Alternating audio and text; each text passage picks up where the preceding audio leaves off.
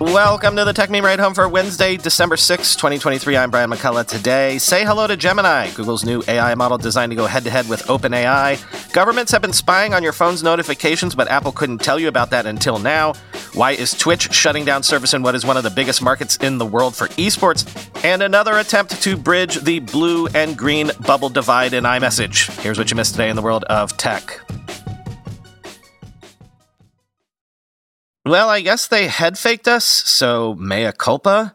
Google this morning announced Gemini, a new AI model with 3 tiers, Ultra, Pro, and Nano, and plans a paid version in 2024. Google says the new Bard beats free ChatGPT, but generally they want you to know that Gemini is going to go head-to-head with everything OpenAI does, quoting Gizmodo. Gemini, the company's most powerful AI to date, comes to Bard and Pixel 8 Pro smartphones starting today and will soon integrate with other products across Google services, including Chrome, Search, Ads, and more. Google has a top-line message it wants you to hear. This thing is way better than anything you'll get from OpenAI.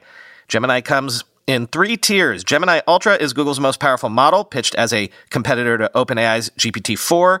Gemini Pro is a mid-range model powered to beat out GPT 3.5, the baseline version of ChatGPT.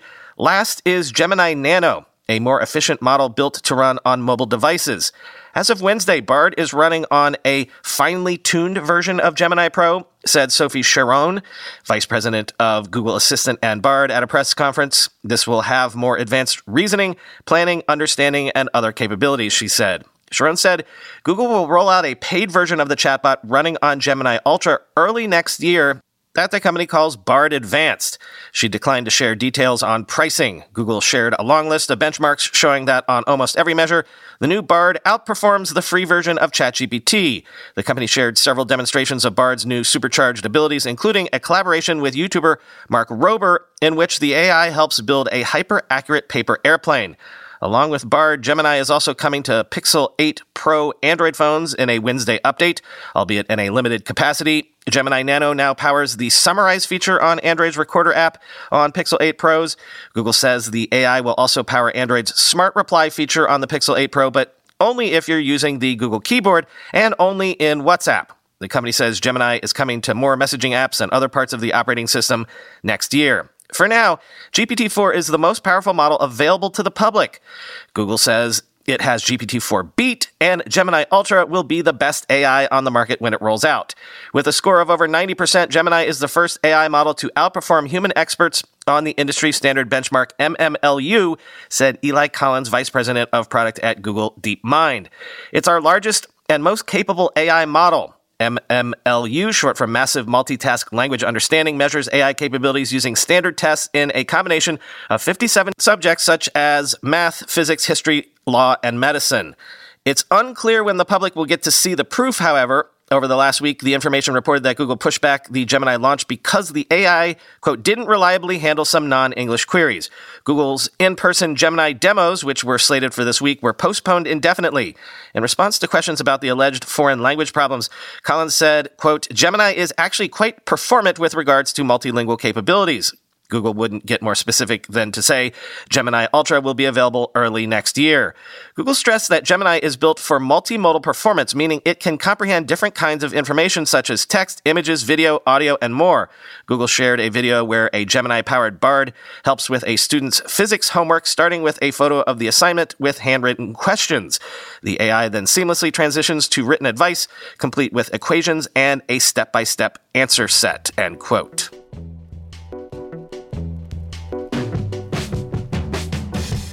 More on Gemini Nano coming to the Pixel 8 Pro, quoting The Verge. Gemini may be the biggest, most powerful large language model, or LLM, Google has ever developed, but it's better suited to running in data centers than on your phone. With Gemini Nano, though, the company is trying to split the difference. It built a reduced version of its flagship LLM that can run locally and offline on your device. Well, a device anyway. The Pixel 8 Pro is the only Nano-compatible phone so far, but Google sees the new model as a core part of Android going forward. If you have a Pixel 8 Pro starting today, 2 things on your phone will be powered by Gemini Nano: the auto-summarization feature in the Recorder app and the smart reply of the Gboard keyboard. Both are coming as part of the Pixel's December feature drop. both work offline since the model is running on the device itself, so they should feel fast and native. Google is starting out quite small with Gemini Nano. Even the Smart Reply feature is only Gemini-powered in WhatsApp, though Google says it's coming to more apps next year. And Gemini as a whole is only rolling out in English right now, which means many users won't be able to use it at all.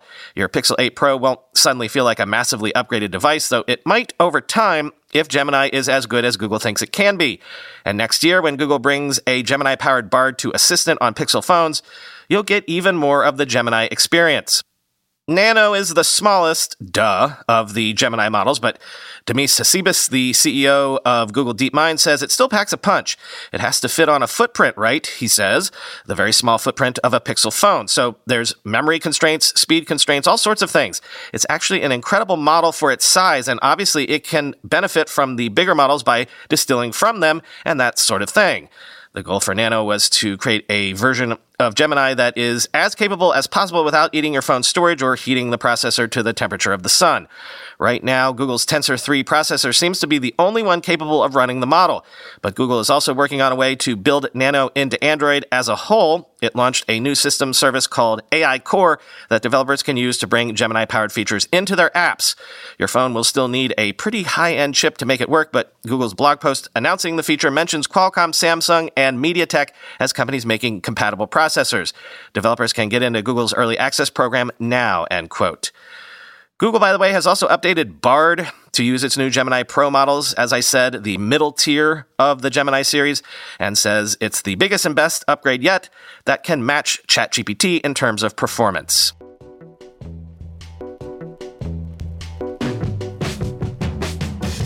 Speaking of developers and chips, Google has also announced the Cloud TPU V5P, its most powerful AI accelerator yet. Quoting TechCrunch, a V5P pod consists of a total of 8,960 chips and is backed by Google's fastest interconnect yet, with up to 4,800 Gbps per chip. Google trained Gemini on these new custom chips. It's no surprise that Google promises that these chips are significantly faster than the V4 TPUs. The team claims that the V5P features a 2x improvement in flops and 3x improvement in high bandwidth memory. That's a bit like comparing the new Gemini model to the older OpenAI GPT 3.5 model, though. Google itself, after all, already moved the state-of-the-art beyond the TPU V4. In many ways, though, the V5e pods were a bit of a downgrade from the V4 pod, with only 256 V5e chips per pod versus 4,096 in the V4 pods, and a total of 197 T-flops. 16-bit floating point performance versus V5e chips versus 275 for the V4 chips. For the new V5P, Google promises up to 459 T-flops of 16-bit floating point performance, backed by the fastest interconnect. Google says all of this means the TPU V5P can train a large language model like GPT-3-175B 2.8 times faster than the TPU V4 and do so more cost-effectively too, though the TPU V5e, while slower, actually offers more relative performance per dollar than the V5P, end quote.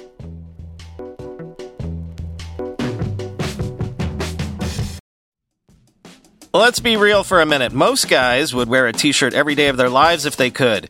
The problem is that most t-shirts are not acceptable to wear at work or out on a hot date night.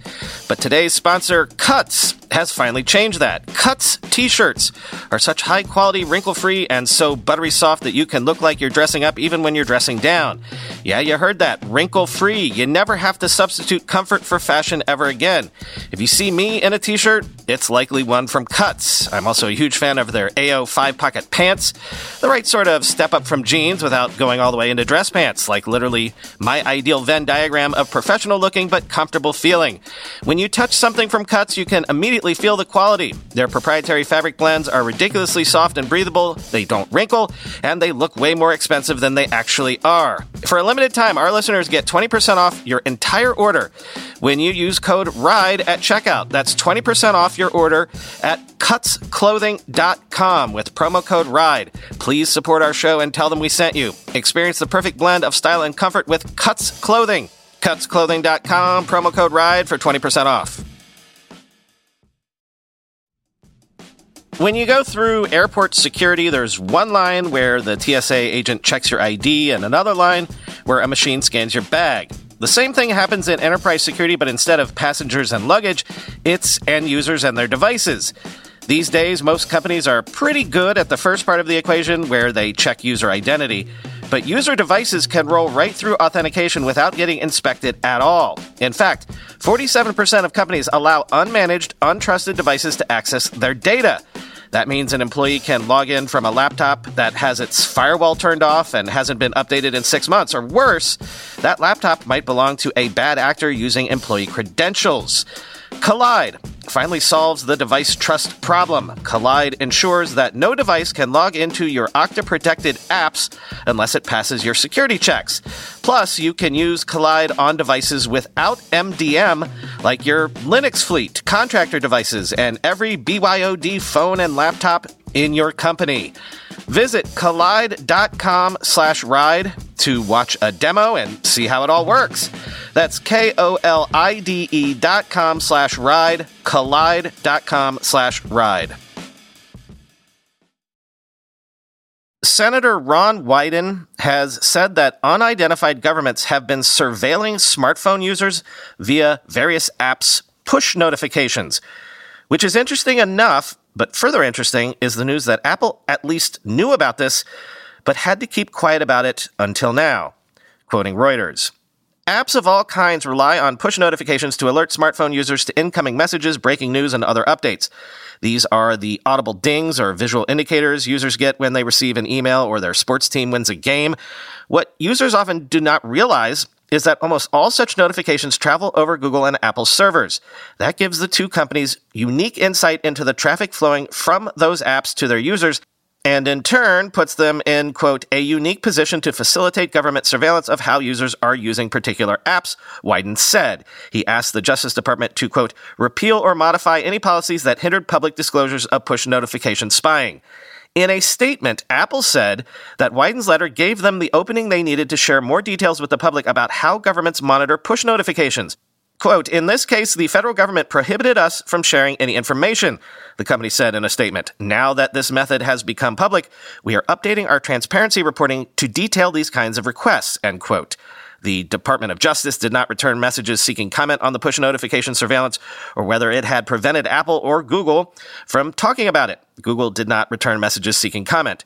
Wyden's letter cited a tip as the source of the information about the surveillance. His staff did not elaborate on the tip, but a source familiar with the matter confirmed that both foreign and U.S. government agencies have been asking Apple and Google for metadata related to push notifications to, for example, help tie anonymous users of messaging apps to specific Apple or Google accounts.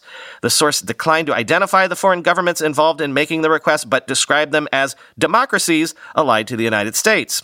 The source said they did not know how long such information had been gathered in that way.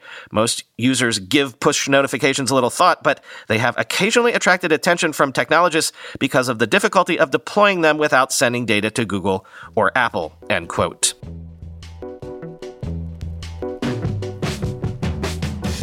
This is kind of a big deal. Gaming live streamer Twitch is planning to shut down operations in South Korea on February 27th, saying the country was prohibitively expensive to operate in despite working to reduce costs. Quoting VentureBeat, Twitch stressed that the situation in South Korea is unique as operating costs are significantly higher than other markets. According to stats from Solly Gnome, Korean language channels brought in 98.8 million hours watched over the last 30 days. This accounts for just shy of 5.5% of all hours watched on the platform. Twitch has offered help to Korean streamers that built their communities on the platform to find a new home on other streaming services. To do this, Twitch plans to reach out to competitors in South Korea to support streamers' transitions to other services. According to Solly Gnome, there are about 18,500 active affiliates and partners streaming in Korean. This closure will likely have a major impact on the esports market. South Korea is a key region for League of Legends, among other titles. Major publishers such as Riot will have to shift operations quickly and rebuild their platforms elsewhere during the off-season, end quote. But why is South Korea so expensive? Quoting PC Gamer, CEO Dan Clancy offered an explanation to the shutdown. Quote, ultimately, the cost to operate Twitch in Korea is prohibitively expensive, and we have spent significant effort working to reduce these costs so that we could find a way for the Twitch business to remain in Korea, end quote. Clancy goes on to say that despite reducing maximum source quality to 720p and experimenting with a peer-to-peer model, quote, our network fees in Korea are still 10 times more expensive than in most other countries. Twitch has been operating in Korea at a significant loss, and unfortunately, there is no pathway forward for our business to run more sustainably in that country, end quote. The high fees come from South Korea's law that dictates content providers have to pay volume-dependent fees in order to deliver their digital goodies through Korean internet service providers. It's proven a hot topic in the country over the last few years, especially as it targets high-bandwidth sites like Google and Netflix, with the latter previously embroiled in a lawsuit with one of South Korea's biggest providers over who should foot the bill, end quote. So these are basically anti-net neutrality fees to the equivalent of South Koreans' equivalent of Verizon and AT&T, I guess.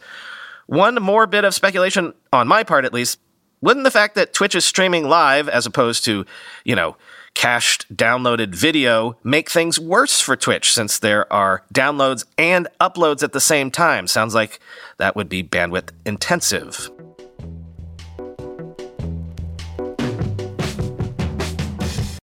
And finally today, another brick taken out of the wall that separates blue bubbles from green bubbles. Beeper has debuted Beeper Mini for Android, which lets users send iMessages using end-to-end encryption without having to use a new number or log in with an Apple ID. They're only charging $2 a month for this privilege. Quoting The Verge, earlier this year, a developer slid into Eric Mijakovsky's DMs with a spectacular claim that he had reverse-engineered Apple's iMessage, allowing any device, Android, Windows, whatever, to send messages as a blue bubble. Mijakovsky didn't believe what he was reading. I said, BS, no one has done that. No one on earth has done that, said Mijakovsky, CEO of the messaging startup Beeper. He'd tried to do it himself, and he'd messaged everyone he could find who'd ever gotten close. No one had put all the pieces together, he said. But now there was this developer in his DMs, a 16-year-old high school student of all people, linking him to a prototype. And it worked. That prototype became the basis for a new Android app called Beeper Mini that Mijakovsky's startup is launching today. Open the app, and it'll look at all of your text message conversations, figure out which ones are from iMessage users, and switch them over to Blue Bubble conversations on Apple's platform. From then on, whenever you message an iPhone user through Beeper Mini, you'll be using iMessage, and they'll be none the wiser. I've been using the app for the past few weeks, and I've been surprised at how smoothly it works. Messages sent from Beeper Mini on my Pixel 8 appear as blue bubbles on the iPhones of my friends and family members. Group chats I'm on automatically switched over to iMessage as soon as someone fired off a meme. Reactions, threads, photos, and videos without the messy text message compression all came through. The best thing I can say about Beeper Mini is that almost no one noticed I was using it. Blue bubbles just started appearing, no lost messages to speak of. Beeper Mini joins a growing list of apps trying to hack the iMessage experience onto Android, but Mijakovsky is adamant that Beeper Mini is not like the other services out there. It is directly sending iMessages. Other services, including Beeper's previous iMessage implementation, would relay messages through a Mac hosted in the cloud. That poses real security problems, as recently exemplified by Sunbird and its Nothing-branded spinoff, Nothing Chats. Nothing's app was launched and pulled in just 4 days after serious security issues were discovered. Sunbird pulled its app shortly thereafter. Beeper Mini avoids some of those problems because it's operating in a fundamentally different way. Its developers figured out how to register a phone number with iMessage, send messages directly to Apple's servers, and have messages sent back to your phone natively inside the app. It was a tricky process that involved deconstructing Apple's messaging pipeline from start to finish. Beeper's team had to figure out where to send the messages, what the messages needed to look like, and how to pull them back down from the cloud. The hardest part, Mijakovsky said, was cracking what is essentially Apple's padlock on the whole system, a check to see whether the connected device is a genuine Apple product. The bigger question may be how long Beeper Mini can survive. Mijakovsky believes he's on the right side of the law. He points to a copyright carve-out for reverse engineering and says there's no Apple code in Beeper Mini, and he believes it'd be too difficult for Apple to cut Beeper off without also breaking iMessage for legions of genuine Apple devices. I'm not so sure on either count. Apple is deeply protective of iMessage as a lock-in mechanism for the iPhone, and it's hard to imagine the company ignoring the spate of third-party iMessage solutions forever, end quote.